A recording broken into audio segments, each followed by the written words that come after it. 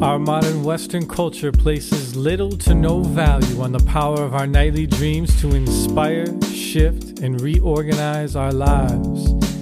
This podcast demands a deep reconsideration of the role dreams play on our path to a more vital and meaningful life. The following is living proof of the life-affirming power of dreams to affect change and redirect the trajectory of our inner and outer lives. These are the dreams that shape us.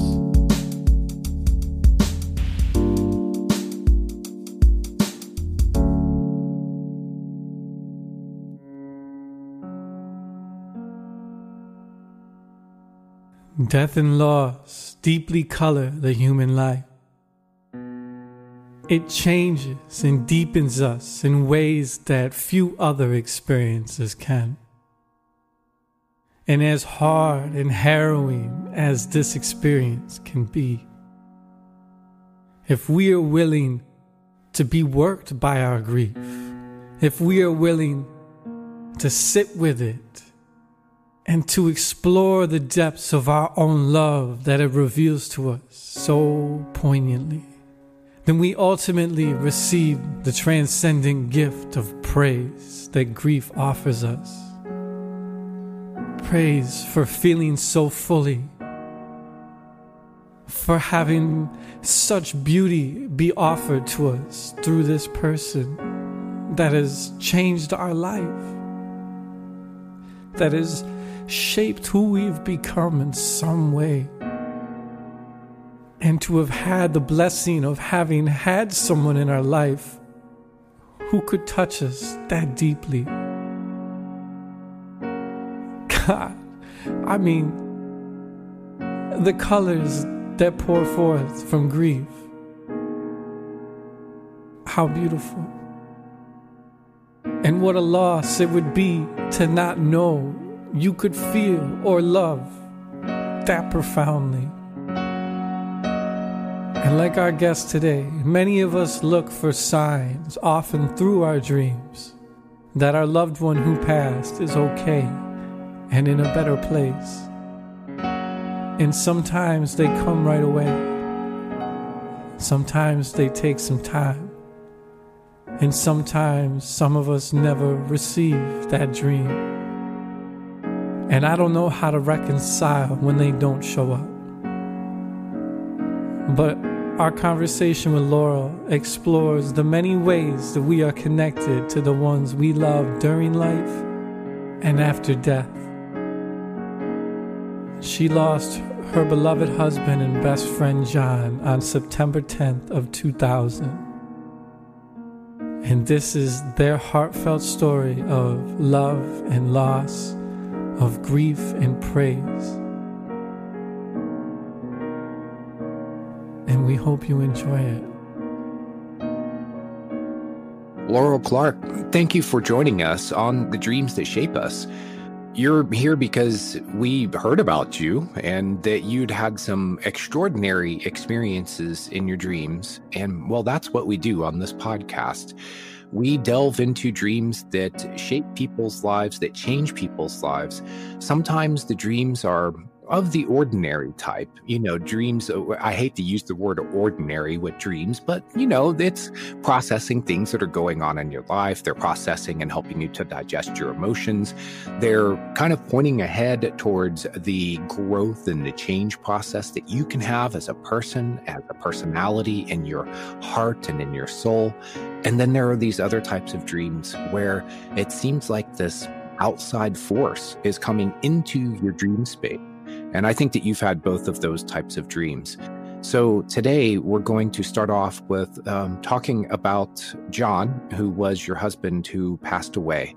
And we want to go back to the time when he was alive with us and on this earth and find out a little bit about him. So Laurel, for one, thank you for joining us. And two, will you tell us about John? Sure. So thank you very much for having me on your podcast. And thank you for asking me about John. One thing that is very interesting to me is that in our culture, people seem to have an aversion to death. And it's been a long time since John died 20 years ago. And we had a very deep love and a very deep friendship. He was a very charming, engaging, kind, friendly person. And I like talking about him. I mean, it doesn't mean that I'm pining away. It doesn't mean that I'm sad all the time. And sometimes when I mention him, it's as if people want to leapfrog over that and change the subject. And to me, that's more painful than being able to talk about somebody who was such a beautiful person. So the people, he and I met pretty late in life. We were both students at a school called the School of Metaphysics, and we were both involved. In Missouri. Yes. Yeah, the headquarters is in Missouri. I was actually in Denver supervising some schools there. He was in Chicago, and we oftentimes had meetings at the headquarters in Missouri. So when we first met, we met as friends because we were both involved in other relationships and colleagues. And the relationship I was in ended. And then sometime after that, the relationship he was in ended. And it was kind of like we both looked at each other and realized that in addition to our close friendship, we were really attracted to each other. So then we got together as a couple. And in my opinion, I think that's the best way to have a couple type relationship, is to have friendship at its foundation.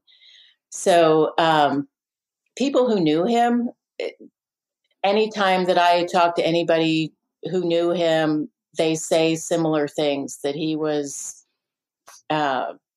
very kind. He had a profound influence on their lives. He comes from a big extended family who are all like that also. They're very kind. They're very welcoming. He and I were only together as a couple for 8 years and married for 6. And his extended family, my in-laws, embraced me as a part of their family, even though, the actual period of time he and I were together was very short. So one thing that was interesting about our relationship is that it was long distance in the beginning. As I said, I was in Colorado, he was in Chicago. Then after we married, I was in Missouri. He lived in Dallas for a while. So part of how our dreams came into the relationship is that we actually practiced, not always successfully, but we tried meeting each other in our dreams. So we would set up a dream date, like saying, interesting. Okay. Yeah. What a great way to have a date, huh? You meet up in the dream space. I would like to talk more about that as we go, but please continue telling us about John and how you two used your dreams as a center point of your romantic relationship. This is great. So we would set up a time, like an evening, and say, okay, tonight let's meet in our dreams. And then the next day we would compare our dreams. And as I said, sometimes it worked, sometimes it didn't. But the fact that we were both aware of the reality of dreams and paying attention to them, I think really contributed to being able to communicate in dreams. So John had type 1 diabetes. And when we met, I didn't know much at all about diabetes or the complications that it can have. And he was a teenager when he was diagnosed, and healthy and strong. He was a wrestler.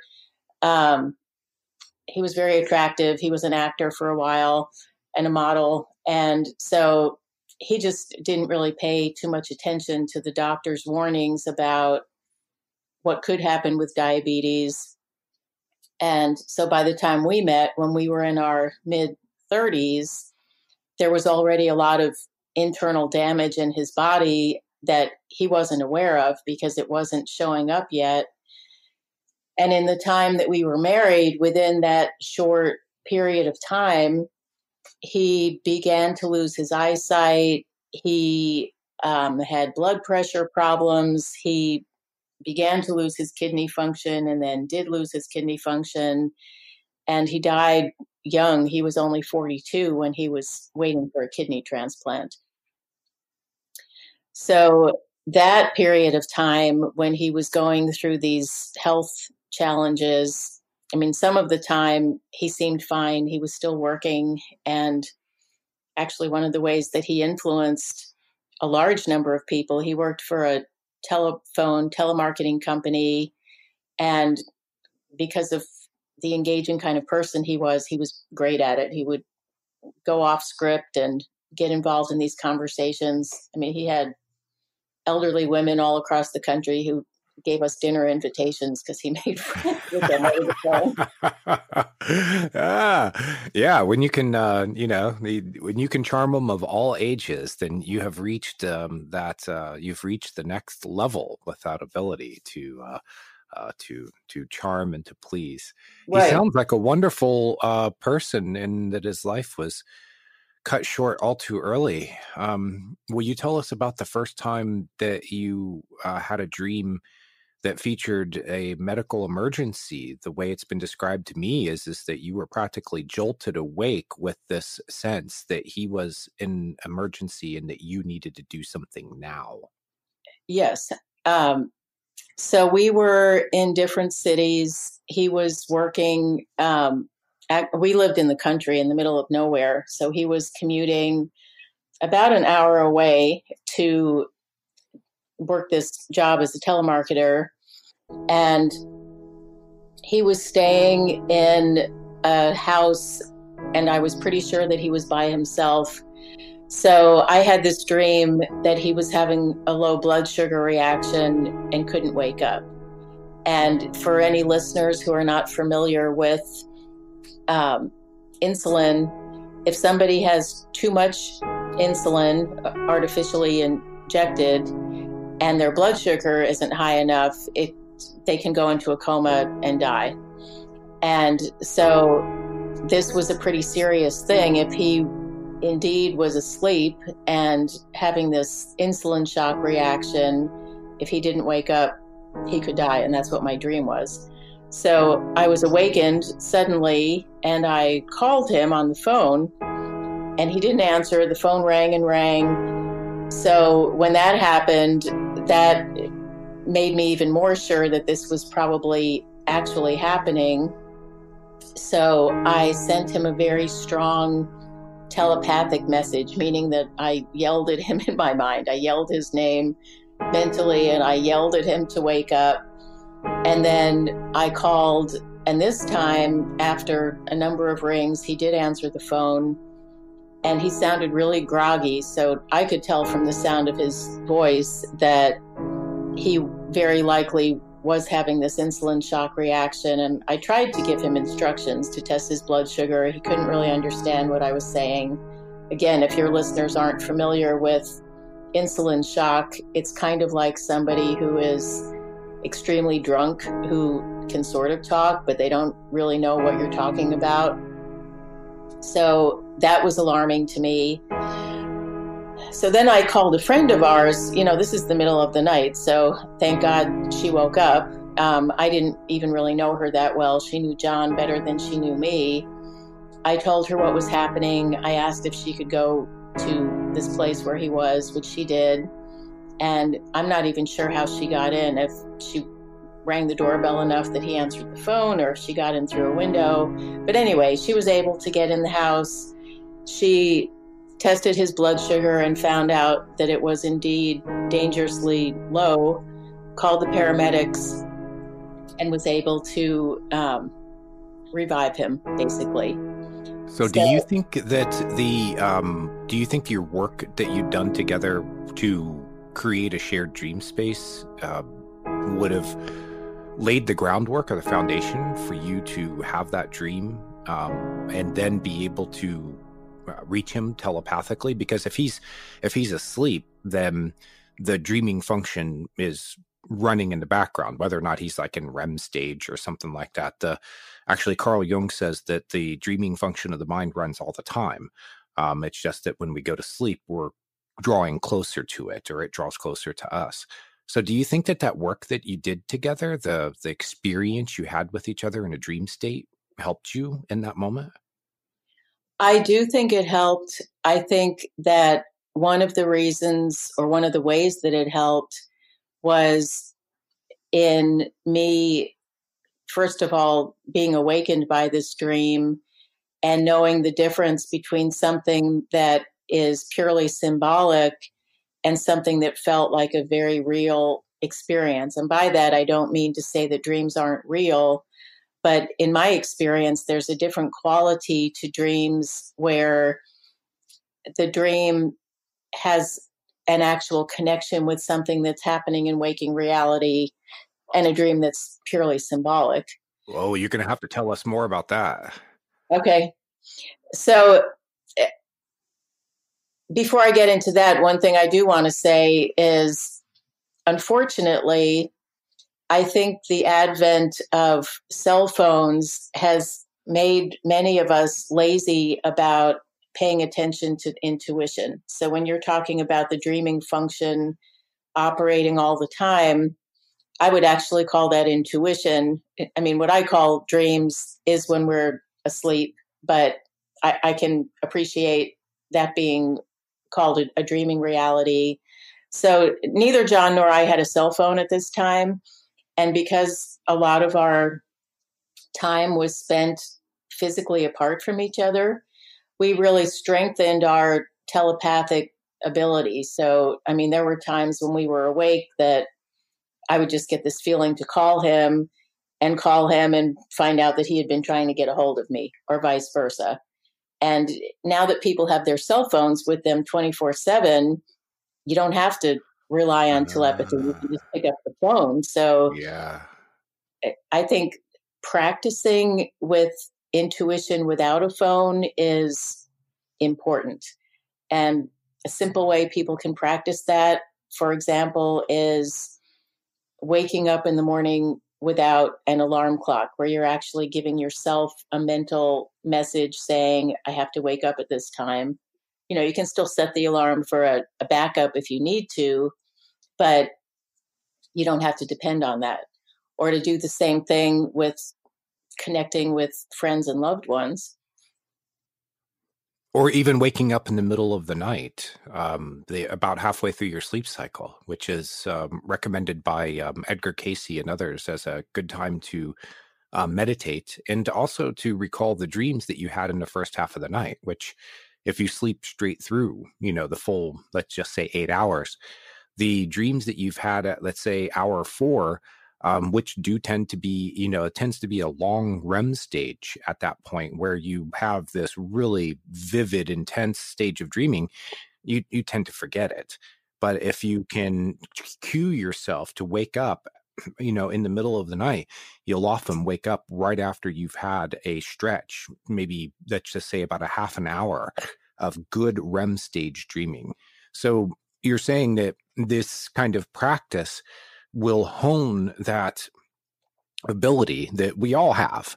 You say the word telepathy, and I know that there are going to be people out there who are going to be picturing like, Marvel superheroes, like, oh, those are the only people who have, superpowers.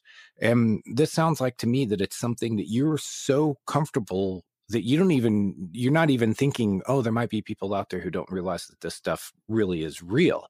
You sound to me like you're so familiar and comfortable with it that it's just rolls right off your tongue, because you've experienced it so vividly that there's no doubt in your mind that it's an ability that you have. And I think you might agree that it's an ability that everyone at least has the potential for. Yes, absolutely. I agree that everybody has the ability. How much people make use of it, I think, has to do with belief. I think it has to do with practice. So I would say that most people have had an experience of thinking about somebody that they hadn't thought about in a while, maybe someone they haven't seen in years, and then they get an unexpected phone call, or they get an email or a letter in the mail, and they might pass it off as being coincidence, or, oh, that stuff just happens. when I don't think it's something that just happens. I think it happens because we are all connected with each other, and the degree to which people listen to that inner prompting, to the thoughts that are in their mind, hunches, feelings, whatever you want to call it, when people listen to that and respond to it, that's when I think people realize that there is actually a cause and effect relationship. And it's not just random. You happen to think about a friend that you haven't talked to in 5 years, and that day they get in touch with you. Like, let's say you lost their email address or something, and you're like, man, I really wish I could get in touch with my old friend. And then, there it is. Now, there are wild coincidences that happen in the world. I once rolled 46 times in a row on a craps table in Las Vegas, which I was told was extraordinary. Although not that it never happened, and I also think I was influencing the dice because there was a man who was betting against me, and it really raised the, it kind of rubbed my fur the wrong way. And I'm like, yeah, well, I'll show you. And I kept rolling like the perfect numbers over and over again to the point where the whole table is just erupting, and I felt like that, almost like a magic happening. The next time I rolled, I crapped out within like 2 rolls. So, what my point is that there are sometimes that there are these extraordinary things, that coincidences, let's just say, in some cases, if it's a rolling of a dice, let's just say that there are coincidences. But you're saying that there are other times when that person who calls you out of the blue, it's not just they happened to call on that day after you thought about them or woke up from a dream about them or woke up thinking about them, and it probably came out of the dream state, but you couldn't remember exactly what it was. And you had that with John. You had shared dreams. You had shared these telepathic messages like, hey, pick up the phone, or hey, I'm thinking about you. I'd like to talk with you. And the next thing you know, let's just say within a couple of minutes, there he is on the phone and he's calling you. And that this set the foundation that you two had so that you could help him when he was in that diabetic coma. And it sounds like it continued this relationship that you had through your dreams to the point where he was visiting you after he passed. But let's get up to that point. Laurel, if you don't mind, I kind of jumped in there because I was all excited listening to how you were explaining that. And I'm going, yes, this, you've experienced it. It's real. It's not just coincidence, people. There is a cause and effect relationship here. So if you could pick up with your narrative and tell us about that, to continue talking about your dream life with John and how this evolved. So one of the questions you had was how to tell the difference between something that is symbolic or something that has happened. I think that comes with experience. There may be other ways to learn it, but what I have found is both with waking intuition and with dreams, it's really helpful to keep a journal. So the everyday examples we were just talking about, that somebody pops in your mind who you haven't thought about in decades, and then they call you the next day or you get an email. If you write that down, then it's a lot harder to discount it. So what I don't do it anymore, but what I used to do for a while is if the phone rang, this was before cell phones where you had caller ID, a regular hand phone. I don't know if some of your listeners may never have even seen, yes, a landline. Anyway, it used to be that there was this thing sitting on a counter or on the wall, a phone, and when it rang, you had no idea consciously who was calling. So if I had a very clear sense of who it was, I would say their name out loud. And then when I answered, if it was indeed that person, I couldn't fool myself into thinking, oh, that was just my imagination, or, oh, it's because they would call at that time. So the same thing is true with dreams. I've had dreams sometimes that I thought maybe were precognitive, meaning a dream about the future. So I write it down and write down what my thoughts are. And then if in fact that event happens, then I have proof that I've written down. If it doesn't happen, I also have a way to evaluate, okay, what was I experiencing? What was it about that made me think or feel that it was precognitive? So it's a way of using yourself as a scientific study. And one thing that kind of bothers me is in the scientific community, there is this belief that in order for something to be true, there has to be evidence-based research. Evidence-based meaning that it has some physical proof. And the challenge with that, when we're talking about intuitive experiences, dream experiences, they're real, but they're not physical. So, I mean, there are effects that happen in the brain from dreaming, but in my opinion and experience, the dream is not a brain event. It's a consciousness event that shows up in the brain, but it's not the brain waves that are causing the experience. And consciousness is not centered in the brain. The brain is like a receiver for consciousness, which is originating somewhere else. Exactly. And so, Okay. I mean, that's why I believe it's possible to have a visitation dream, meaning someone who has died can visit us in our dreams, or we can visit them. That person, being, entity, doesn't even have a brain at that point. They've left the body. I do believe that they still exist in a different form. So if it were true that the dream was a purely physical experience, it wouldn't be possible for something like that to happen. Now, we do have some scientific research into this that's through the near-death experience, and people such as, well, the most famous name that I know of is Eben Alexander, who was a Harvard-trained neuroscientist and professor at their medical school, who was in a meningitis coma where he had basically no brain function at all. For a week. And he described these very, very vivid experiences that he had. And then when he came out of his coma, as unlikely as it was, because most people in his condition end up dying, when he talked to the doctors, they said, oh, they gave him kind of the standard, well, that was just, brain activity. And he said, well, if I was that deeply, let's look at the records, because I don't think I was having any brain activity.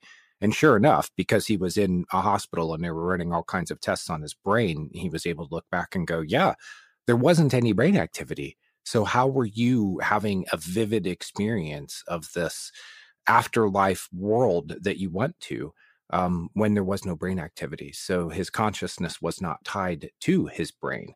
His brain was dead, but he was still alive and experiencing, life.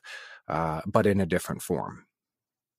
So yes. I find it very interesting that this. What's funny, Laurel, is that I can tell that you know this without having to believe it. Like you know it, you've experienced it, because I hear it in your voice. And this is kind of it's such a rare thing these days, even though there's lots of evidence out there. You talk about evidence-based research science, and this is what I hear from people where they'll hear about this subject like, consciousness is not tied to the brain. And they're like, oh, that's ridiculous. Show me the evidence. And then I show them the evidence and they go, well, there must be something wrong with their protocols.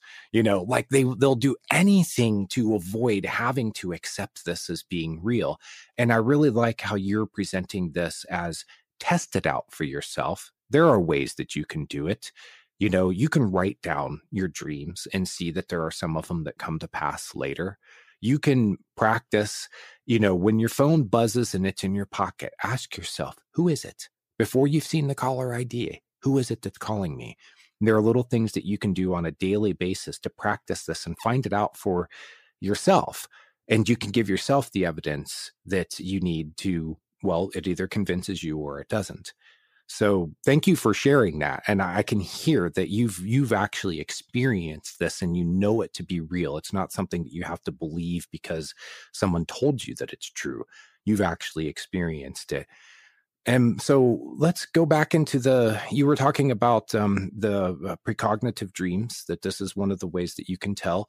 There is a feel that you said that's to your experience with the dreams is going to help you to differentiate the symbolic ones from the extraordinary. That's my term for it. I call them extraordinary dreams. You have your ordinary symbolic dreams, then you have your extraordinary dreams. And the way that you can tell one is with experience with it, but is there something more that you can add to that?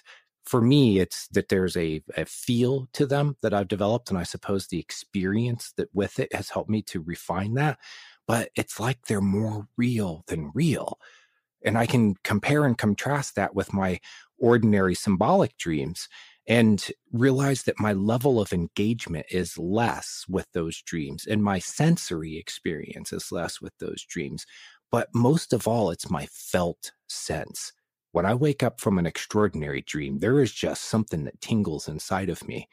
Is there more that you can add to that or that you can expand on to help our listeners to know when they're having such experiences for themselves? So, first of all, I agree with you in terms of the felt sense.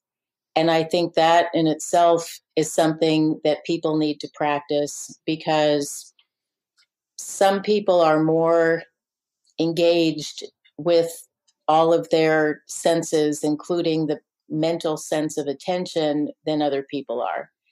One example I can give is that when I watch a movie, I don't like to talk about it while I'm watching it, because that distracts me from getting immersed in the experience. And I know people, even in a movie theater, although people aren't doing that too much anymore, that they watch the movie and they're commenting on it. So it's as if they are removing themselves from the experience. And I think the more that any of us practice immersing ourselves in experience when we're awake, the easier it is to recognize that experience in dreams. And one way to practice that, mindfulness is kind of a buzzword. I would call it undivided attention. So I think it's really helpful. And again, this is really helpful now when there are so many devices that can distract us and people try to multitask. Pick one experience a day to practice engaging all of your mental attention and all of your senses. I like to do it with washing dishes because I like the feel of the warm water. I like the sound of the pots and pans when the water's going through them. It makes sort of a resonant sound. The feel of the clean dishes. And I don't have music on. I purposely don't think about other things. I just think about how nice it's going to be to have a clean kitchen. And so any experience, it could be driving, it can be gardening, whatever someone enjoys doing, to purposely pick one experience to give undivided attention and to focus the senses, I think helps people to even understand what that means to have a felt sense. What does it mean for something to be real?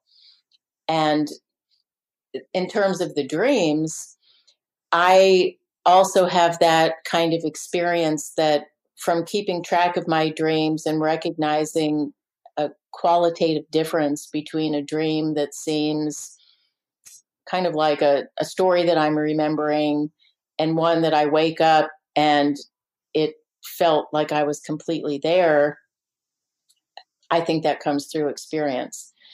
So one dream that I had, I don't know that I've had a whole lot of precognitive dreams. I may have that I didn't pay attention to. But again, in terms of the evidence-based research, I know people who have had precognitive dreams of some kind of disaster, I would say. And then in their waking state, when they recognized that everything was lining up the way it had in their dream, they changed something so that they didn't get into the car crash or they didn't experience the bad experience. And so then people say, well, that wasn't a precognitive dream because the thing didn't happen. But it didn't happen because they believed that the dream was true. And so they changed it. And at reddit.com, where I'm a moderator, I have run across dozens or more, it could be into the hundreds by now of people who've done that, who have said, well, I dreamt that I was going to that intersection and, that car that was, T-boned me in the dream. I'm coming up to the intersection, and sure enough, the same color car is barreling into the intersection. They're about to run the red light, but my awareness was enough that I was able to say, oh, the light's green, but I better slow down, because they do that. They dreamed about it. And I think that there are other times that people have this strong felt sense of something just before it happens or could happen, and they avoid it because what they're doing is they're remembering the dream that they had forgotten that had previewed that moment in time. But it also tells us that there's nothing, that it's not written in stone in the sense of it has to play out. The time, the future you're able to see it in a dream state and in other states of consciousness where you can see ahead into time. But what you find out is that time is not absolutely determined, and that you still have the ability to be able to respond in a way that changes the outcome. So it sounds like you've experienced that too.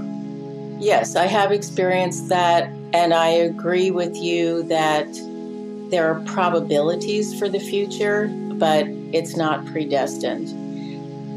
It's fascinating to me that almost all of our episodes have had full-blown, or at least hints of precognitive functionality within dreams.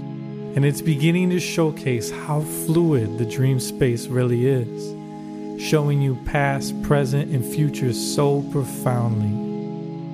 I personally haven't had any real warning dreams that I can recall, but I have been given information about my future. And my biggest tell, as far as the felt sense is concerned, is that whatever is playing out in the dream or being said to me has this very palpable felt sense that whatever this is that is being relayed will have far-reaching impact on my life.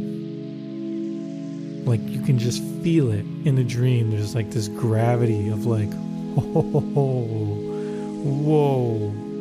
And so, like, in a lucid dream, I was told that I was about to meet the woman I was going to marry, that she would be American and hot. And that was 2 months before I synchronistically met Erica. And in the dream, I'm sitting in the car that I was in, just blown away with the feeling, like feeling the impact of being told this thing that will alter the rest of my personal and emotional life. And the other big tell that I have and that I've experienced is feeling the great weight of something that is to come. So like in Suzanne's dream in episode 2, where she meets the Undertaker and she just knows that he is there for her mother, and she wakes up gasping and feeling the deep gravity of the fact that death is beginning to call for her mother. And so, much like Laurel expressed, it takes experience with dreams to verify for yourself what your tells are, because you need time, and you need dreams, and you need life experience to be able to gauge and compare and to see what happens after you have certain dreams. And I don't know if this is a universal experience, but one of the things I've become aware of in my own dreams is that the ones that seem to be precognitive also seem to have a lack of emotion to them. So if I have a dream of a disaster and I'm afraid in the dream, for me, that's usually not precognitive. It's when something happens and there's a kind of clarity similar to what people who I have heard who've had near-death experiences, where they leave their body and they look down and everybody around them is freaked out because their body is lying there on the pavement, but they're not afraid. They're just observing it. That's the quality that my precognitive dreams have had. Yes, Laurel, that is one. Thank you for that. You've just added it to my repertoire, and I think we've just given a very fundamental, easy thing that anybody can, use. They wake up from a dream. The dream featured a disaster. Were you drawn into the scene and emotional about it? Or were you sort of able to observe the scene without that strong emotion, considering that there's a disaster that's unfolding, there's people that's dying, there's volcanoes blowing up, stuff like that? That is a very key piece of information, and thank you for sharing that. You're welcome. And my belief about why that is true is that I think from the perspective of the subconscious mind and the spirit, where the dreams come from, there is not a judgment about things being good or bad. It's all for learning. And it's in our conscious mind that we judge, this is good or bad, this is pleasant or unpleasant. And I mean, even in terms of people looking at experiences they consider to be success or failure, most people, when they learn from something, they don't really look at the experience as being a failure, even if they failed to accomplish their goal or do what they wanted to do. It's when we don't learn from an experience that it's considered to be bad. So I think that the dreams are presenting images of experiences that are there for us, the soul and spirit that we are, to learn from. And I think that's why it doesn't have that emotional component of fear, anxiety, all of those things. So one experience that I had, I don't remember how long before John died this was, but by this time he was on dialysis, had to go 3 times a week to a dialysis center. And again, I didn't know anything about dialysis. It's to me a very bizarre thing where somebody who has kidney failure, they get hooked up to a machine which functions as an external kidney. The machine takes the person's blood out of their body, it runs it through the machine to clean it, and then it puts it back into their body. So it's like science fiction that actually occurs in our daily life. And so John had this port that had been surgically inserted into his arm. And for diabetics, because of the imbalance in blood sugar, there's a frequency of the places where the port has been inserted in the body being infected. So anyway, he had this port inserted. He had an infection. He had been in the hospital. He was working at the time, but was home from work. And I was at work. And again, this was before the days of cell phones. So I'd left in the morning. Well, let me back up. I had a dream the night before. I woke up from this dream that John had died. And I was completely convinced that he had died. It had that kind of quality I was talking about. I wasn't afraid. I wasn't upset. This was a man that I loved so much, and he was my best friend. So to dream that he died and to have a sense of peace about it was very odd. So anyway, when I woke up, I thought he was going to be lying there next to me in bed, having died, but that wasn't true. He was breathing. And when he woke up, I thought, okay, should I tell him about this dream? Because it felt really real. I didn't want to upset him, but at the same time, I felt a kind of responsibility that I should tell him. So I told him about the dream, and he didn't seem too bothered by it. So I got up, got dressed, went to work, and I think maybe 9 or 10 in the morning, I had this incredibly strong urge to call him. And so I called him. And when he answered the phone, he had a very strained tone to his voice. And he said, "I'm so glad you called. I was just about to call you." And he said, "I think I'm bleeding." So he was blind by this time. And so he couldn't see what was happening. But he felt that this place in his arm was wet, and he heard something dripping. So he thought he was dripping blood from this place where the port had been in his arm. And I hope this story doesn't bother your listeners because it's a little bit gruesome. So anyway, I left, I went home, I walked in the house, and as I'm walking in the front door, he said, I just want to warn you, I think there's a lot of blood in here. And so I walked into the kitchen, and there he was standing over the sink, and he had his arm over the sink, and the kitchen floor was completely, it was almost like a carpet of blood, and I could see his footprints in there. So what had happened is this place where they had inserted the port in his arm, there was an artery had burst. And so he was losing a huge amount of blood. It was all over the place. So I called the paramedics. They came over. Just looking at the look on their faces, I could tell that this was really serious. He got rushed in an ambulance to an emergency room. I won't tell the whole story, but basically he was in 3 different emergency rooms that day.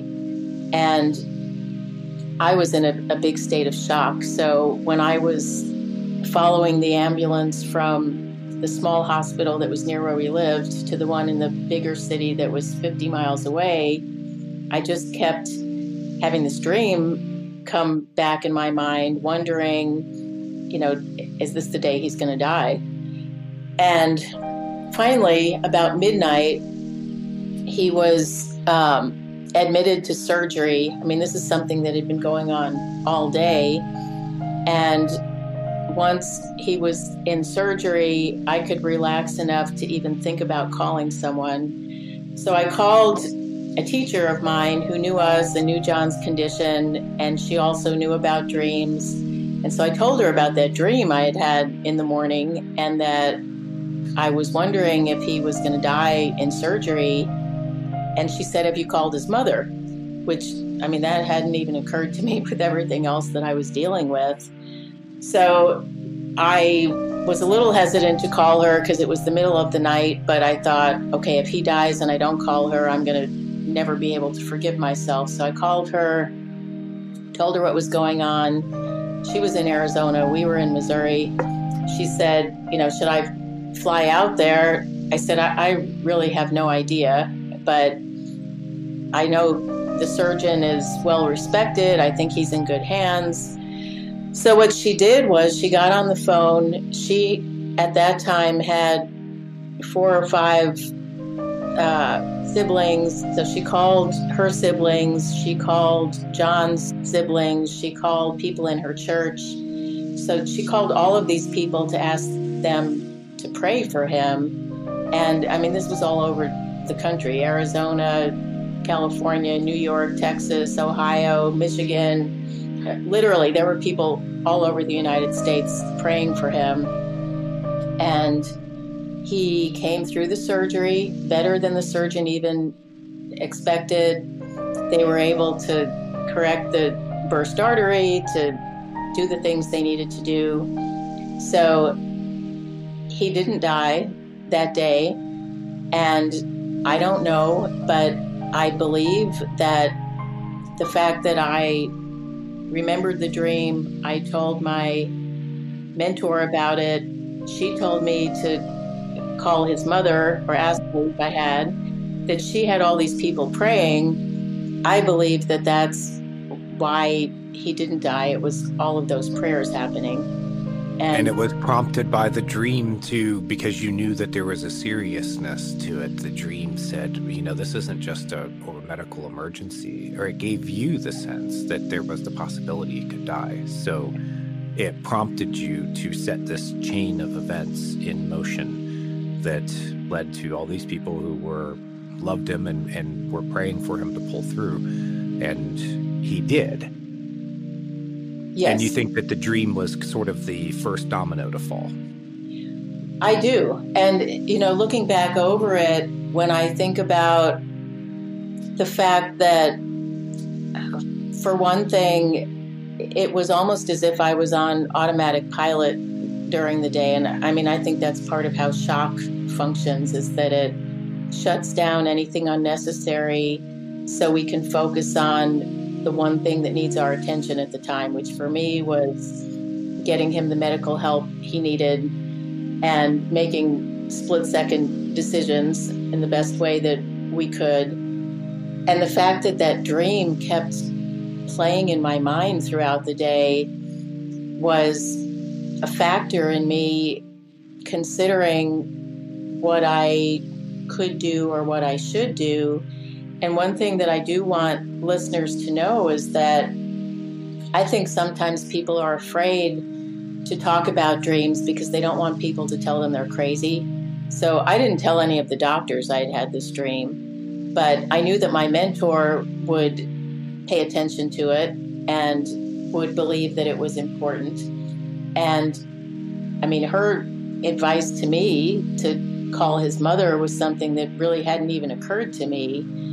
And I think that it's important not to be afraid to share dreams and also to have a sense of who are the supportive people who we can share our dreams with, who aren't going to talk us out of it and say, oh, that was just your imagination. Oh, that's crazy. Because especially if somebody is not really sure if a dream is important, it's not helpful to have somebody who is going to bash it and have them disbelieve it instead of seeing how they might be able to respond to it. And on the other end of it, it's helpful to have someone in a family or social circle, friend circle, who is familiar with dreams, because this is something, Laurel, that I have experienced a lot at Reddit and through other means of people contacting me. They say, I had a dream that someone died. What should I do? Should I tell them? Right. How should I respond to this? What if, what if they don't die and I share this dream and it makes me look silly? Maybe the dream is just a silly dream and, I shouldn't pay any attention to it. And having that person like you had with your mentor because you're in shock at that moment and you're not thinking, oh yeah, call his mom. And then that's what sets in this, gets the rest of the chain to fire, her calling people around the country to get the prayer circle going. So we all need someone that we can, who could, in every circle, who is that person who is wise about dreams, who could be referred to in such a case, in such an emergency. And you've just given another great piece of advice for a question that I just mentioned that I hear a lot. When to say something when you think you've had a dream that is going to, show an impact that is going to play out in the future on a person's life. What do you do in that situation as the dreamer? If you could have a third party that you could refer to, even if, like in your case, it was like, Mom, I know if someone called, like if my brother called my mom and said, I think Jason, I had this dream about Jason. I think that he's, he died, I know exactly what my mom would do. She would start praying, and like, so even in that case, he wouldn't even have to tell me directly about it. If you could tell an interested third party about it, maybe their actions and their responses is what ends up influencing the outcome.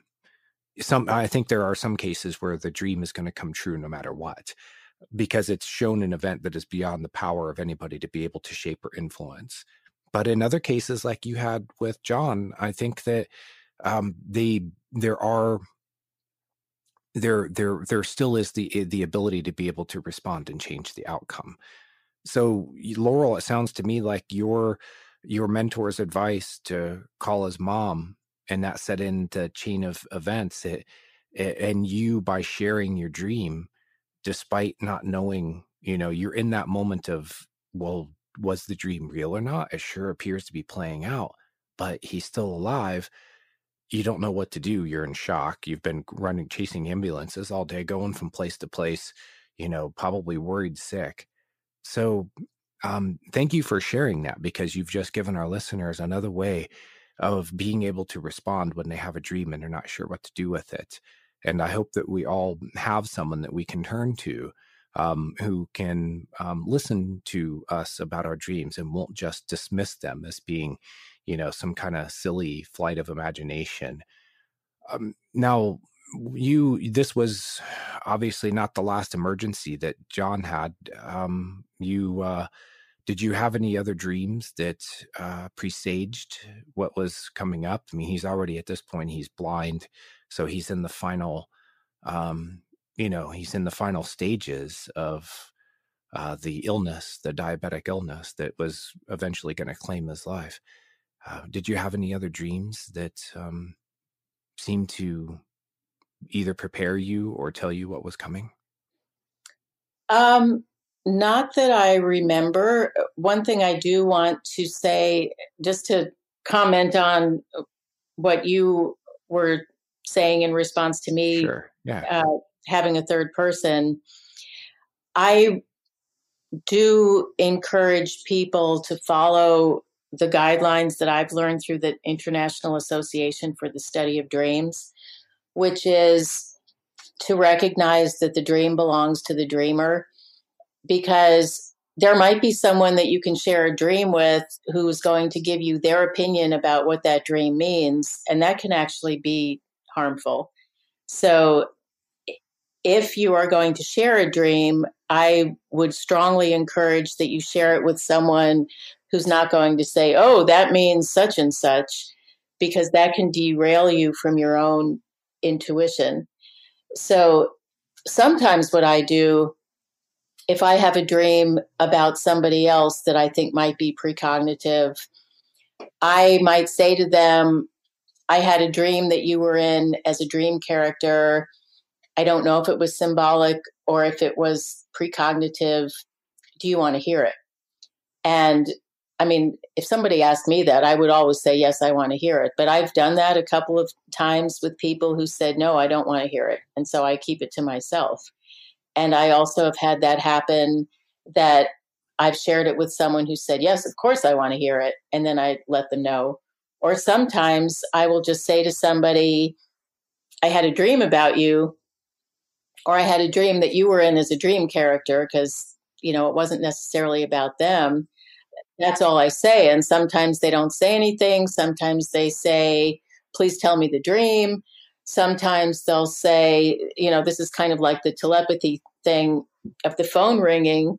Oh my gosh, I was just, thinking about you. So there are ways to share with somebody that you've had a dream without having to share the content, and leave it open to see if the person wants to pursue that or explore that. I like how you give them the opportunity to respond to, instead of just saying, hey, I had a dream about you and blah, and now you're blurting it out, Right. because you feel like there's a need for you to share the dream with them because of whatever reason. But by asking first, you're allowing this give and take, and you're allowing them to say that they are open to receiving it or not. And there might be something just in their response that's coming to them intuitively.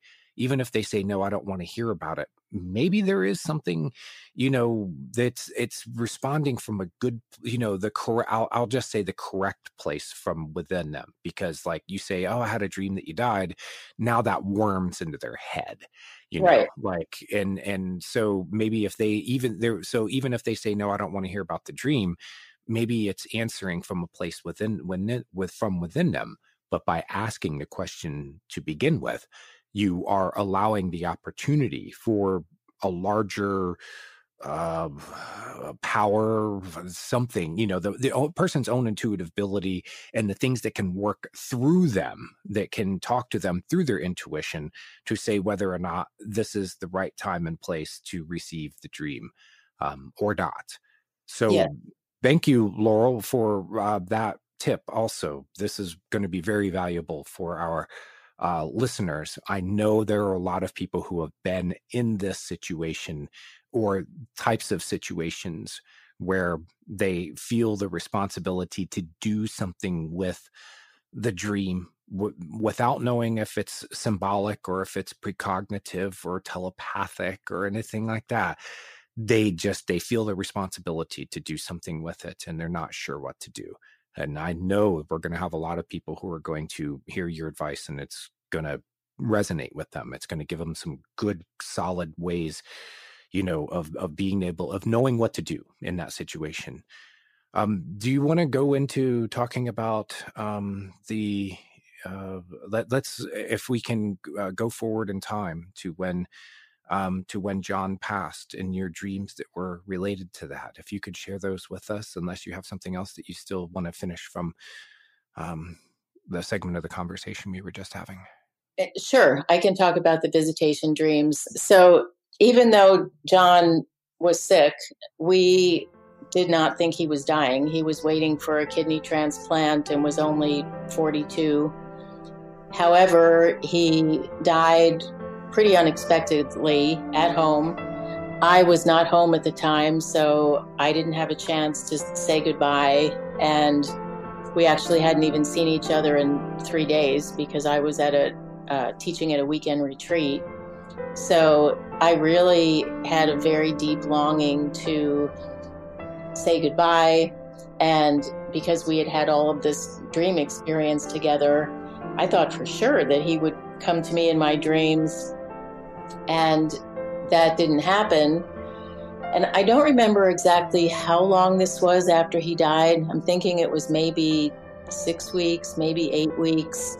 Part of the challenge for me is that after he died, I was not sleeping well or much at all. And so I didn't really have a lot of dreaming time in there.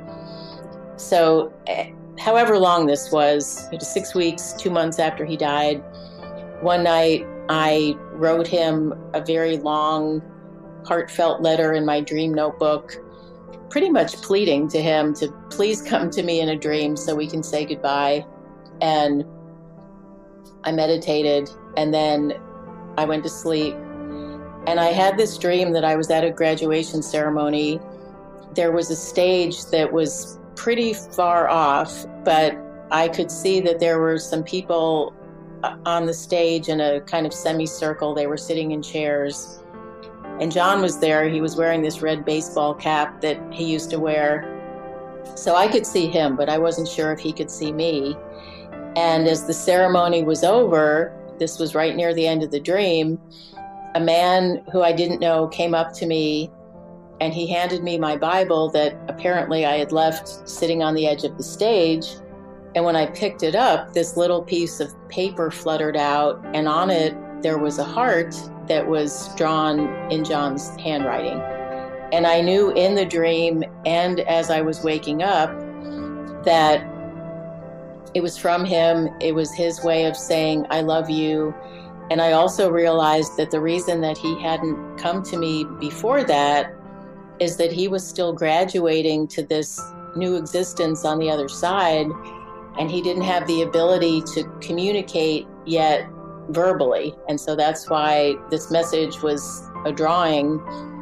So that was a very, when you were talking about felt sense, it was a very bittersweet kind of experience. The sweet part of it, because I knew that he had heard me, that he was responding to my plea and communicating the best way he knew how. The bitter part meaning that it wasn't what I was hoping for, that we would hug each other, we would have this great conversation.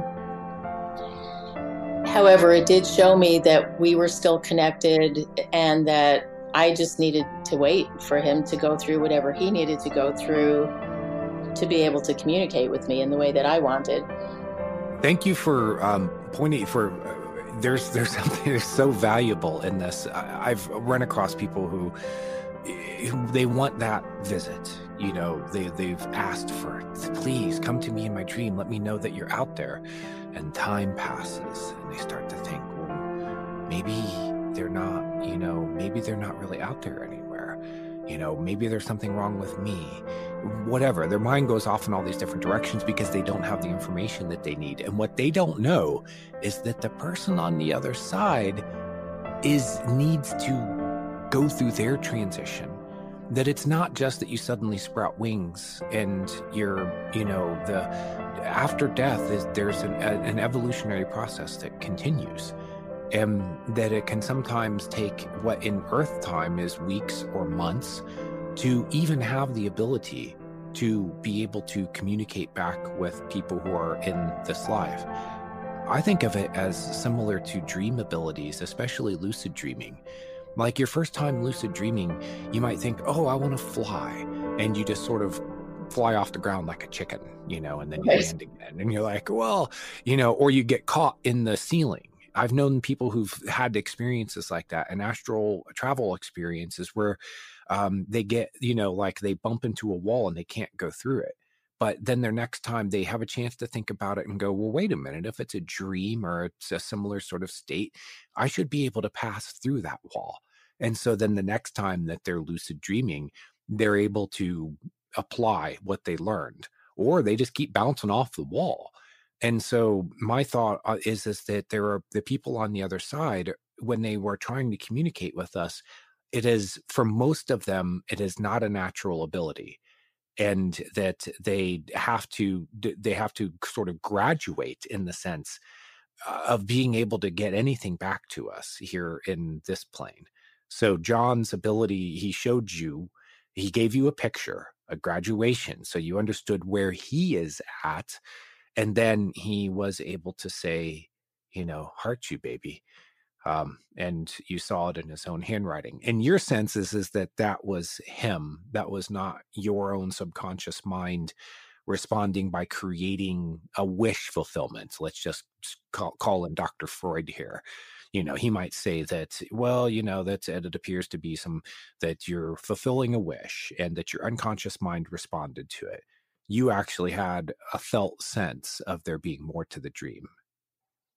Yes, absolutely. And even the picture of the heart, I mean, because John had become blind before he died, I was familiar with his handwriting at that stage. And I mean, there was no mistake in my mind that he was the one who had drawn that. And that, especially because I saw him on the stage, but I couldn't tell whether he saw me or not, that I could feel the difference between my urgency to connect with him and his ability to respond to it. And it was kind of like, I don't know if you've had experiences like this, sometimes with babies or young children before they're verbal. I've had communications with them where I'm saying words and they don't have words yet, but I have a very clear sense that they know what I'm saying to them and they just don't have the words to be able to. Yeah. I get that with my cat, Laurel. Once I found out that there are people who are these animal communicators, I looked at my cat and I went, what are you trying to tell me? And so there are times now that I've tried picturing from my mind to her where I'm petting her, and sometimes it seems like she's physically reacting to it. Yeah. Because the way that the animal communicators describe it is that it's through pictures in their mind and feelings. It's nonverbal. So when they telepathically communicate, there isn't actually any words involved. So they're using symbols. Or I chose a gesture. I mean, I suppose I could tease the heck out of her and send her a picture of filling her cat food bowl, but then she goes to the bowl and there's no food there. That would be terribly torturous for her. Our cat is a little bit food obsessed, in case you can't tell. But this is something also very valuable, that there are different ways. You might be expecting words from the person on the other side, or words from the person that you've decided to share a dream with and you're both very much alive, or that you're telepathically communicating and you're wanting, well-constructed, grammatically correct sentences, but instead you're getting feelings, you're getting pictures in your mind. And that is the form of communication, which is more of the right brain style of communicating. There's the left brain, which is very much verbal language. And then there's the right brain, which is more in symbol and picture and feeling. So when the right brain, which is, the way I understand it is used more in things like telepathy, than the left brain. And so you have to get used to this operating in this other, and it can send you a picture that has the entire story embedded in it as information. I mean, would you say, Laurel, that when you looked at that heart, that it told you everything that you needed to know? And that if you unpacked the information out of there, you probably could have written for days in your journal. And all you needed to do was see that heart. But within the context of it's in the Bible, it came from the stage, John is on the stage, all of these things are tying together. And so now it's just communicated everything to you, but it was non-verbally. Yes and no. Yes, in terms of I knew it was from John. I knew it was his way of telling me, I love you. I knew that he had heard my plea. In terms of everything that I wanted to know, I wanted to know things like how it felt for him that we weren't together when he died, who was the last person he talked to, what actually happened. There were things like that were not communicated in that way. But the purpose for having that visitation dream, which was for me to connect with him, yes, absolutely, it was all communicated in that way. And what I've heard from many people who've had visitation dreams is that when the person who visits them is in the dream, as you're saying, there's no verbal communication. They're just there. They're aware of their presence. I've heard people talk about having a grandparent, for example, who died, who they can see and feel watching over them, but there's not a verbal exchange. And I actually, after that dream, had a waking visitation that my mother died 4 months after John did. And that also was an unexpected stroke that she had. She was in Florida. I was in Missouri. I had to rush home to pack to fly to Florida. It was in the middle of a big ice storm. So I was freaked out for a lot of reasons. And we lived in the country, and it was a really windy highway that I was scared about driving through the ice. And anyway, when I was in that state, I walked up to the front door of the place that we lived, and there were wind chimes outside that John had especially loved because when he was blind, the sound of it was very comforting. They'd been a wedding gift to us, and they sounded kind of like church bells. So anyway, when I walked up to the front door, there was no wind that day. And as soon as I walked up to the front door, those wind chimes started moving. This is with no wind. And I felt John's presence behind me as if he were hugging me from behind. And it was so comforting. I mean, if he had been alive, that's what he would have done. And I knew that was him. That was not just my imagination. So that was similar to experiences I've heard people talk about in dream visitations, where they can feel someone's presence as if they're being physically touched, even though there are no words exchanged.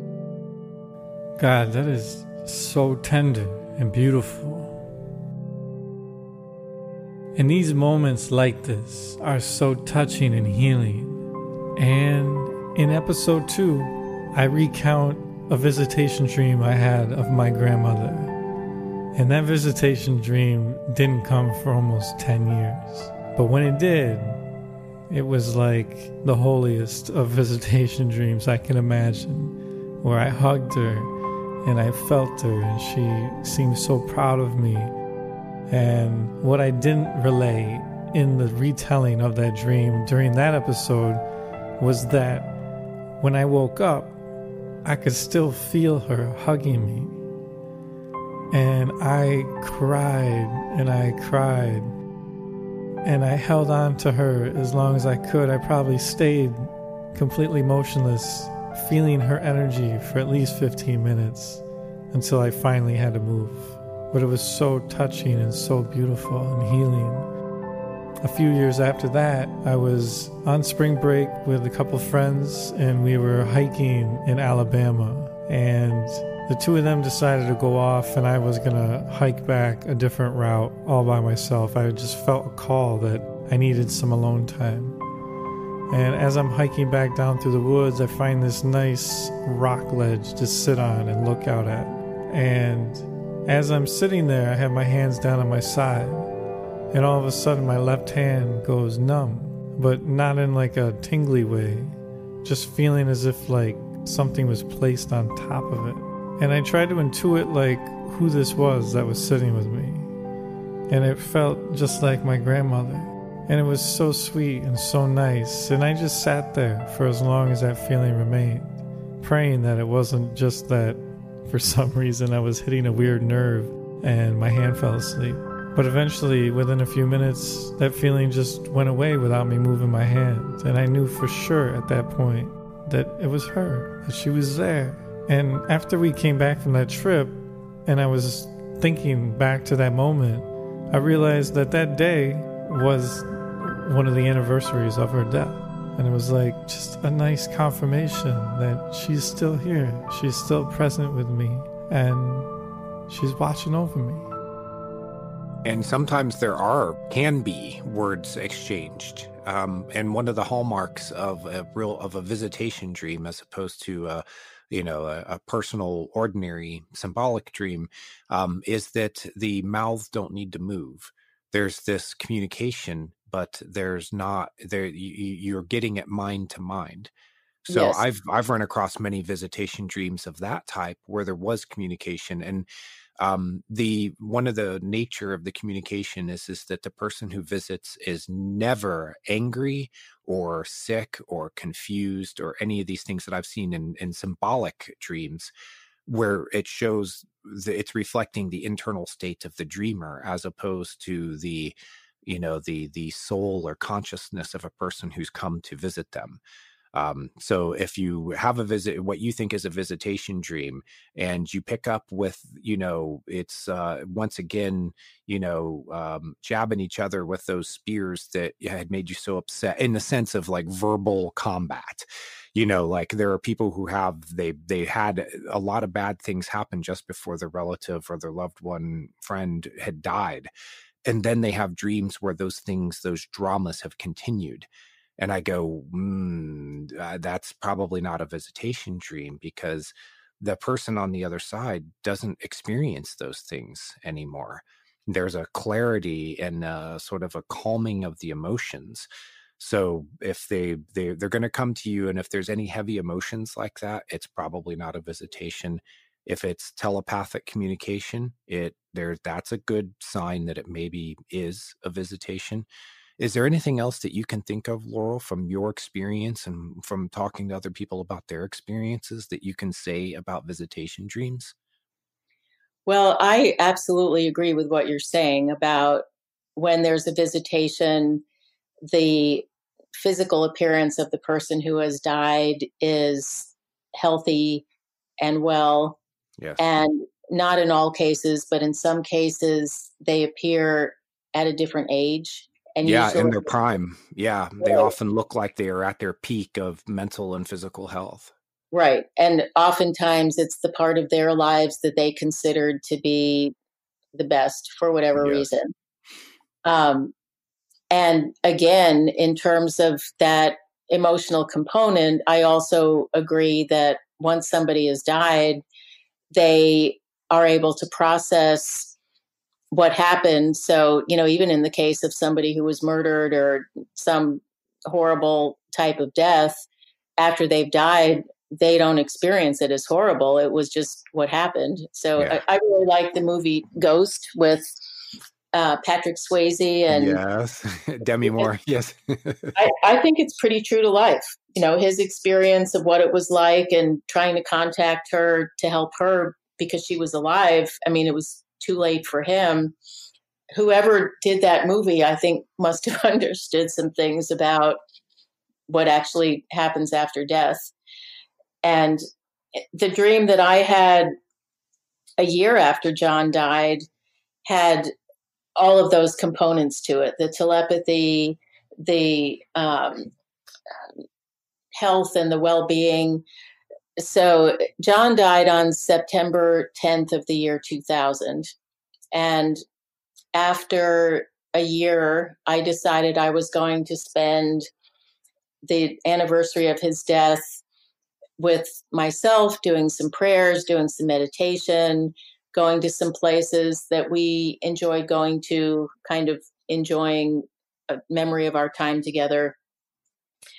And September 10th, 2001, which would have been exactly a year later, was a Monday, and I had a bunch of classes to teach. So that wasn't a convenient day for me to take off. So I thought I'll just do it the next day, which was September 11th, 2001. So I woke up in the morning, and I was still living in the country. I got in my car. I was going to drive 20 miles to the closest town to a church to do some prayers. So I turn on the radio, and I hear the radio announcer yelling, "The second tower has been hit." And as I'm driving, I'm listening to this unfolding story about what happened in New York.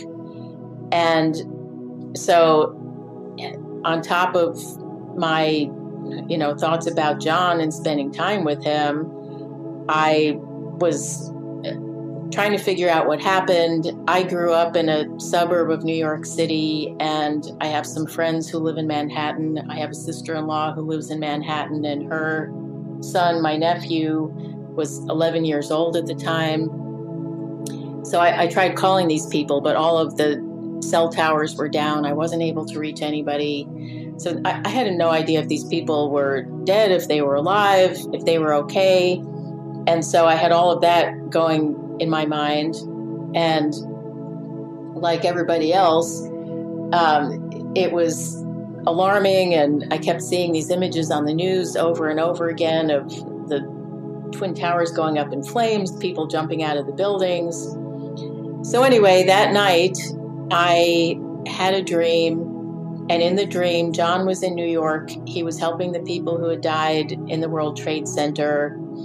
And he looked beautiful. He looked really handsome as he was at the peak of his health. He looked healthy. If he were alive, he probably would have driven from Missouri to New York to help people who had died in the World Trade Center. That was the kind of person he was. So he was in his element. And I looked at him and I said telepathically, "Are they okay?" in this really urgent, alarmed tone of voice, meaning the people who died, are they okay? And he said, "Yes, they're fine. Once they're out, they're fine." So when he said... As in out of their body. Right, out of their body. And when he said yes, he lit up with this amazing celestial light, not like the light that comes just... completely lit up, and he had this big smile on his face, and I could feel when he said, "Yes, they're out," I felt this kind of whoosh of exhilaration, like what it feels like when the spirit leaves the body.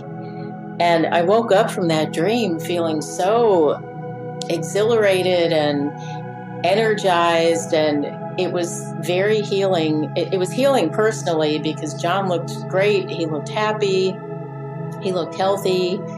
As I said, he was in his element doing what he would have done. And that message was, I believe, a universal message about eternal life, that once somebody's out of the body, they're fine.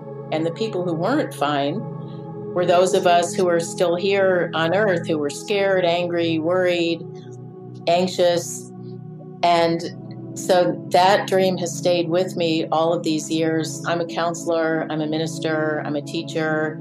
So it's been really helpful to me with people who either are dying or people who are in a bereavement process, who are dealing with loved ones who are in hospice or in the process of death and dying. And it's... if there's one dream that I would say changed my life, I would say it's that one, although many dreams have changed my life.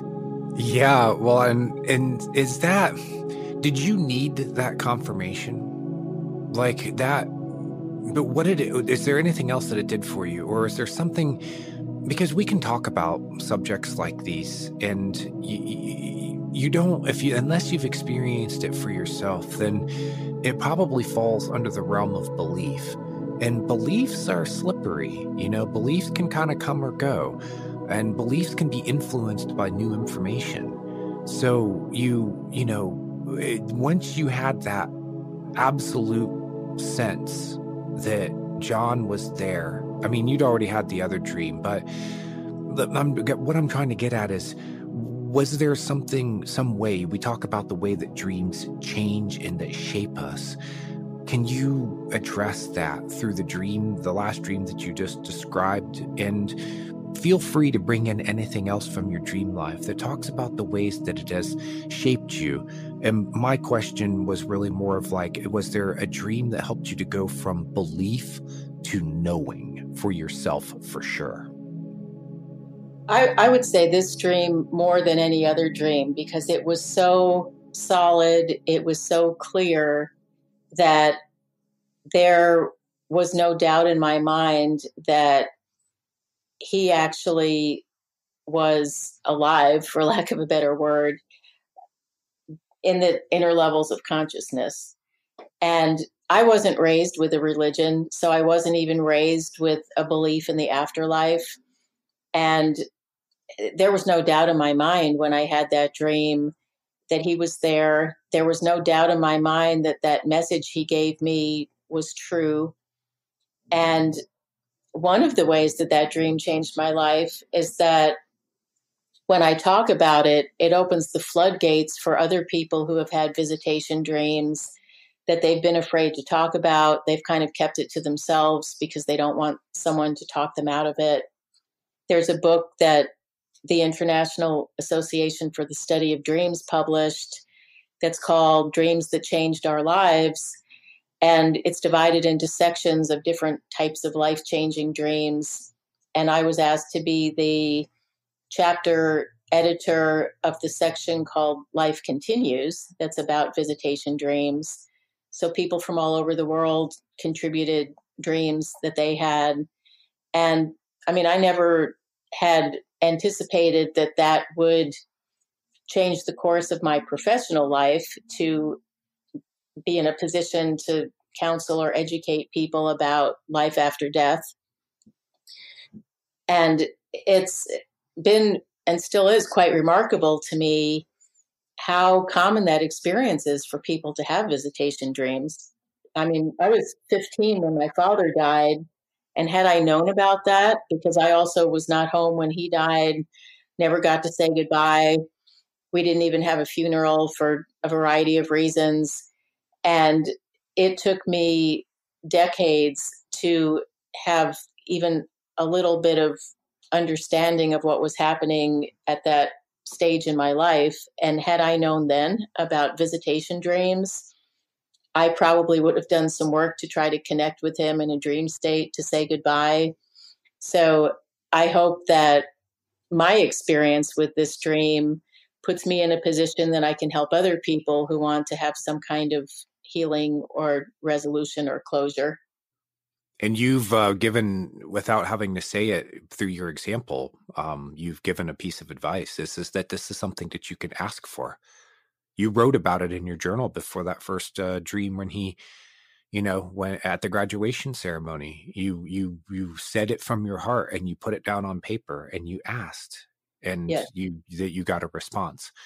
And this is something that I've encountered with people who are struggling with this similar sort of, they want a visitation, they want to have the dream, and I go, have you asked? And it's not all the time, but there are a remarkable number of times where they want, well, no, they should just know. And I'm like, no, this is, set the ball in motion. You need to do your part in this. You need to ask for it. It's not a guarantee that you'll get your response, but I can tell you from experience that there's a lot of people who say that it happens very quickly, and that what they needed to do first was to ask and write it down on a piece of paper, like you did in a journal, or just something that they can take to bed with them, maybe even put underneath their pillow. And it says, hey, I'd love to see you again. Please come to me in my dreams. Is there anything else from those dream experiences that you can say, and just the overall picture that this is painted where you can say that it has changed or shaped you, or even helped you to change and shape others? I think that overall, the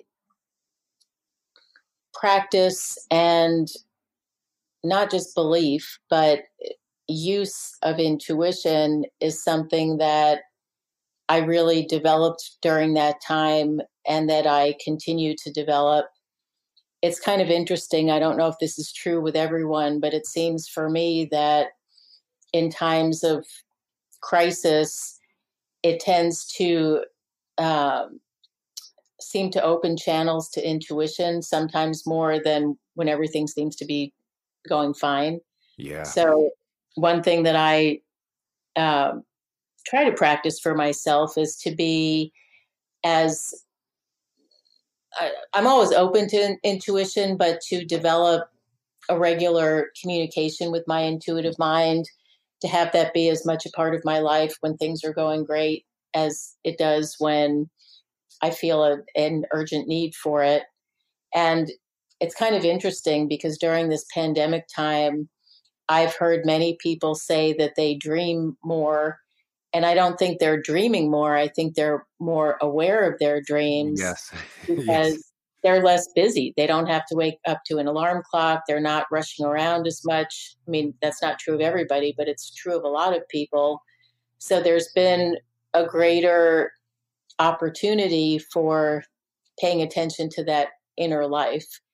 And I think that people are much happier when they have a balance of the inner life and outer life. I think people who spend all their time in the inner life can be kind of ungrounded and maybe not practical. People who spend all their time in the outer life can get kind of exhausted. So, one of the lessons that I've learned and continue to practice is to have a balance of both. People might call it right brain, left brain, or inner life, outer life, reasoning, intuition. I think it's important to have a balance of those. And to do the dishes and pay attention as you're doing them.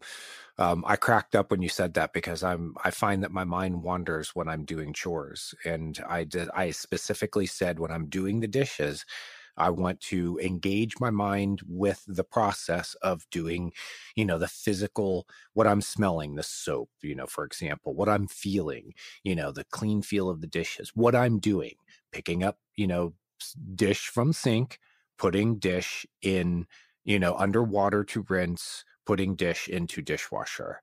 Like, make myself be fully engaged with that process, because otherwise I'm not as mindful and my mind will go off into other places. But what I'm noticing is by doing that and doing it, like I'll do intention walks. I'm going along, I'll see something, and then I'll kind of, I'll close my eyes and see how well I can memorize that object that I looked at, especially things like a tree, or that's not like a stop sign, where I have memories of that object that I can pull in. Instead, I'm really trying to remember what the object was. What did it look like? And then I'll do other things, like I'm listening for the birds.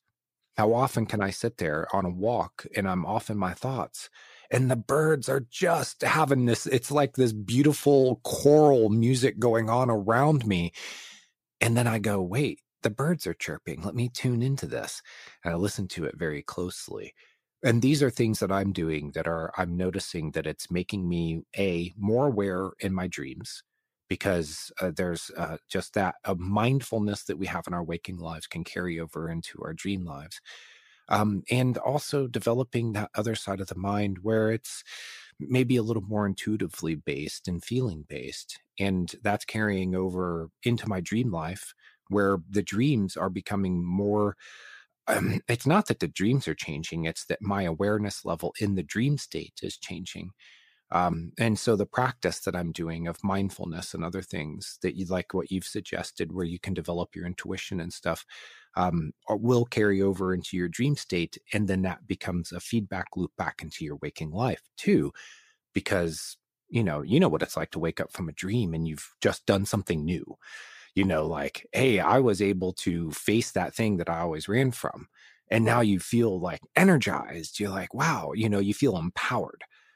So there is this wonderful feedback loop that happens between your dreams and your waking life.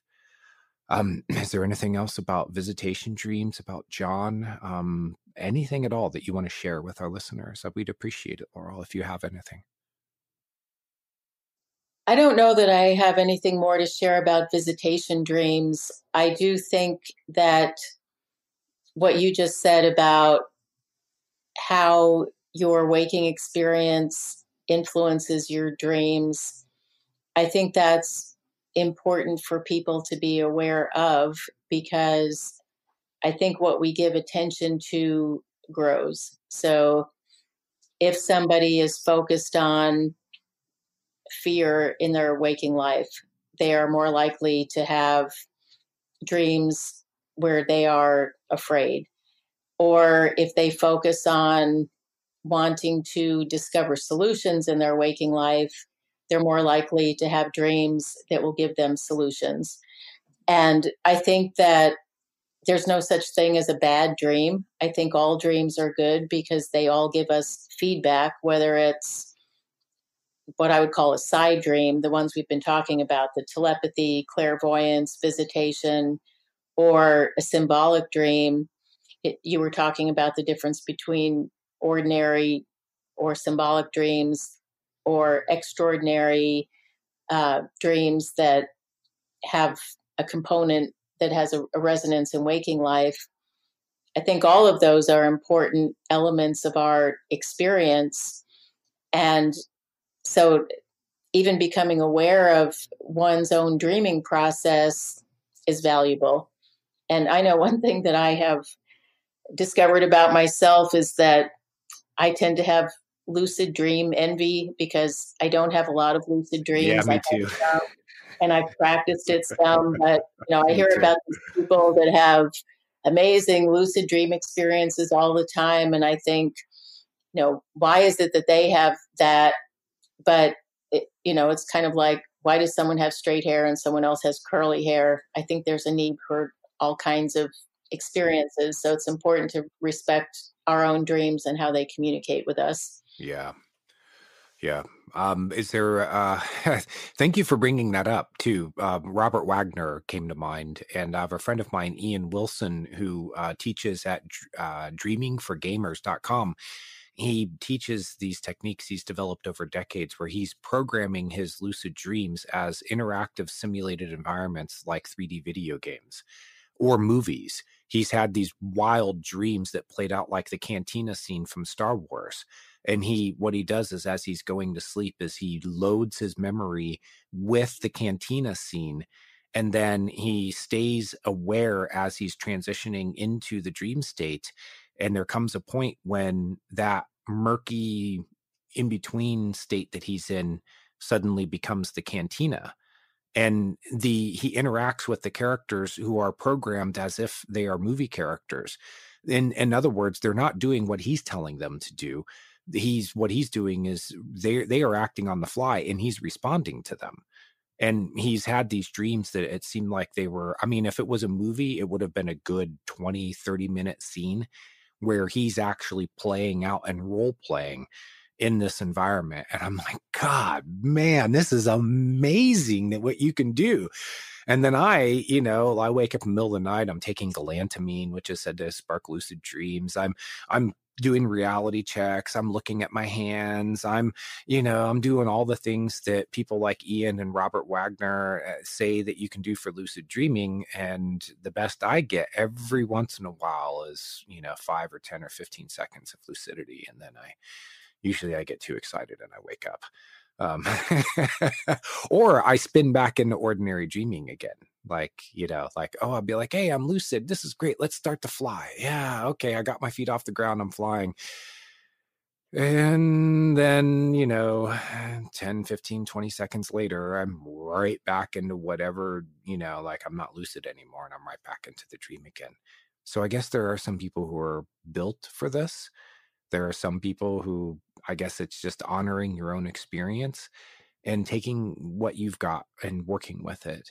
You can practice these skills. You can ask for a visitation dream. You can develop your intuition. Um, and you will get the response, one, I guess, that you're ready for, and two, would you say it's fair to say you'll get the response that you're built for? I would. I think it's like so many different ways that we can look at ourselves. People have different astrological influences. They have different types, the Jungian types that are, you can test with a Myers-Briggs. There are different Enneagram types. I mean, these are all tests or assessments that people have developed to describe that there are different ways that people are motivated. There are different ways that they tend to naturally move through the world or think or feel. And I like what His Holiness the Dalai Lama said in his acceptance speech when he was awarded the Nobel Peace Prize.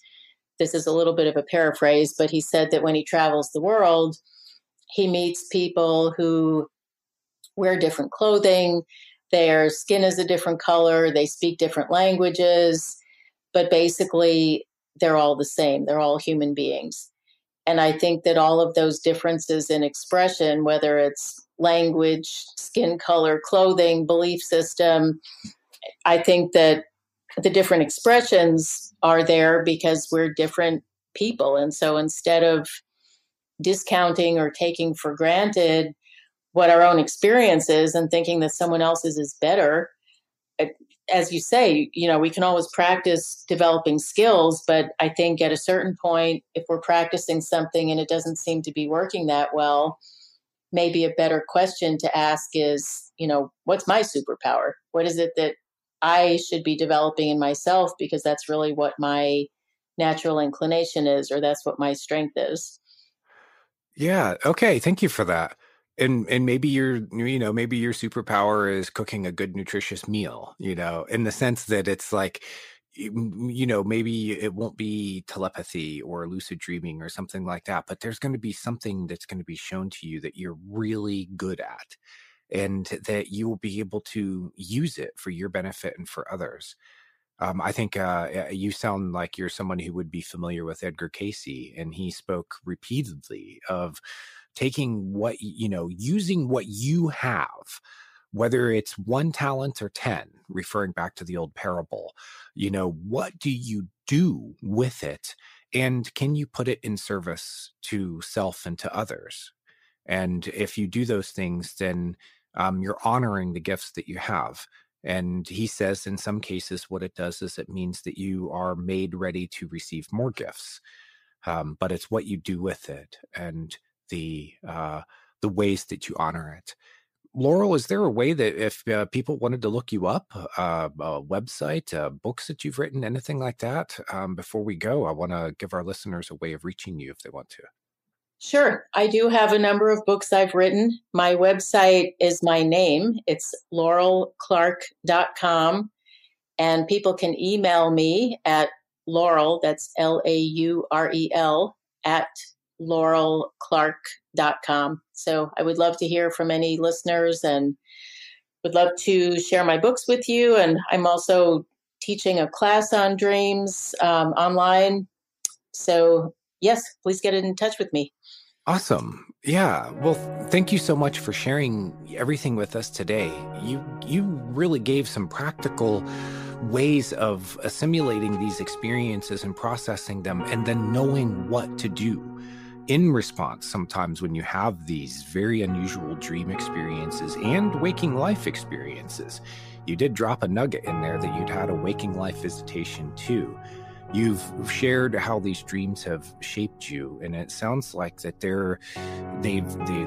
you have evolved onto the path where you are now as a dream worker and as a minister and as a teacher, and that it sounds to me like it's an extension of where you've walked it to here, and that your understanding of your dream life has helped you to make the decisions to go off into these places where you find yourself now.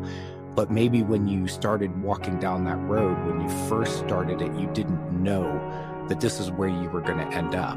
And it shows in a wonderful sort of way that we end up in the places where we belong if we will trust that there is guidance coming to us from within ourselves. Our own voices, our own deep essence will guide us through our dreams to help us end up in the places where we are going to get the most out of life and be able to do the most good in service to others. So thank you so much, Laurel, for sharing your story. And thank you, John, for being part of that story too. I hope he's proud of what he's heard today also in this podcast. Well, thank you, Jason. Thanks for your great questions and sharing your experiences also.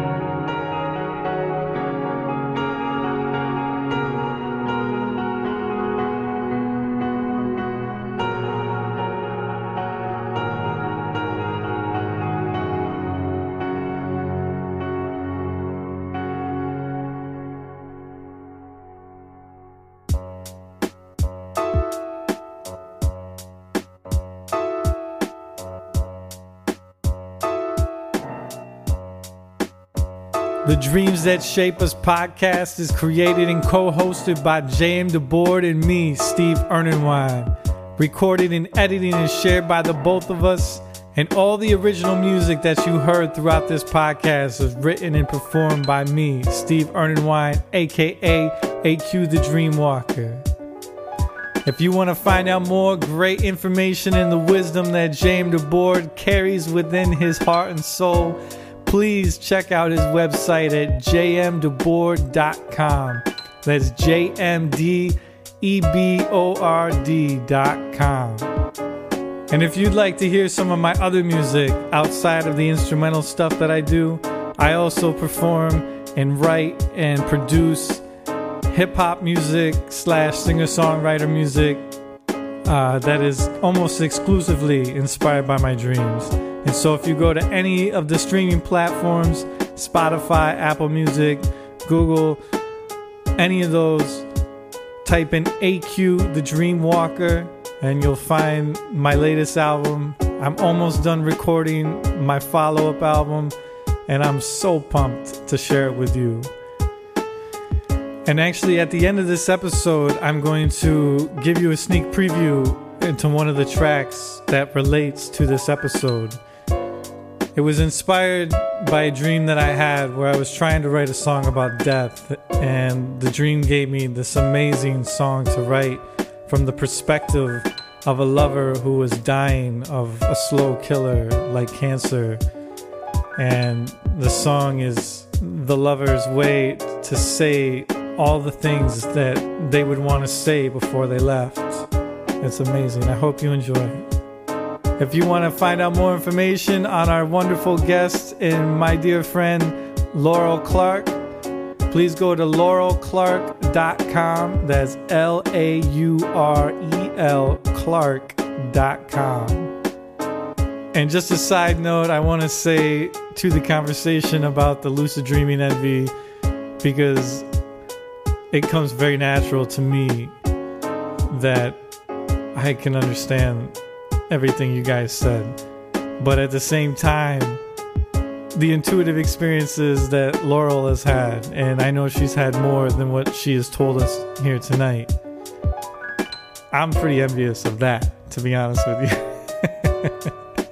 So we really do have to just honor the gifts that we have, because we all have something beautiful to give and to offer, and we all have our own beautiful way of interfacing with our dreams and with other aspects of our life that are beautiful and worthy of envy from other people.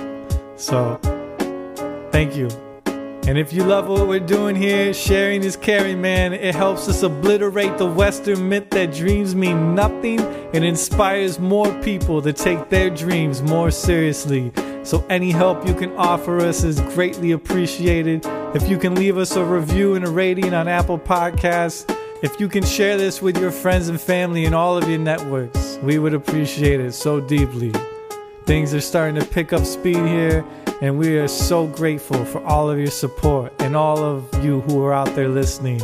We love you all. Thank you so much. And a deep and handsome thanks to Laurel for sharing her amazing story with us all. We love you. Nighty night.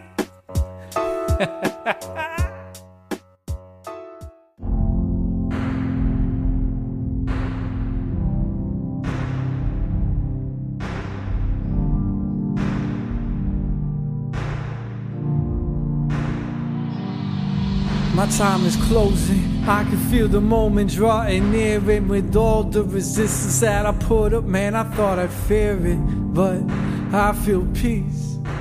The Holy Spirit is here with me, and I can feel it drawing me close. So I guess I ought to let you know everything I need to say before I go. You've been the best.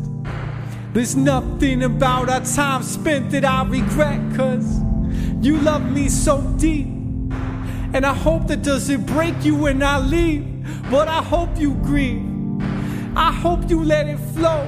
May it be in praise of all the love that we've known, 'cause I believe our hearts break to wide enough once we can heal the grief that's inside of them. So may that be my parting gift to you. May it not break you in two, but show you and how deep your love really is, 'cause it really is. You are brilliant, and I mean that from my heart, and I felt it from the very start. Our love is art in a way I'd have never imagined, and at a depth that I still cannot fathom. You could never understand all the joy that you bring to me. Just know that you mean everything to me. And don't think that I'm just leaving your side, my boo. Know that I've just moved deeply inside of you. I will always be with you, but God, I'm gonna miss you. Just one more thing before I kiss you. You gotta promise me.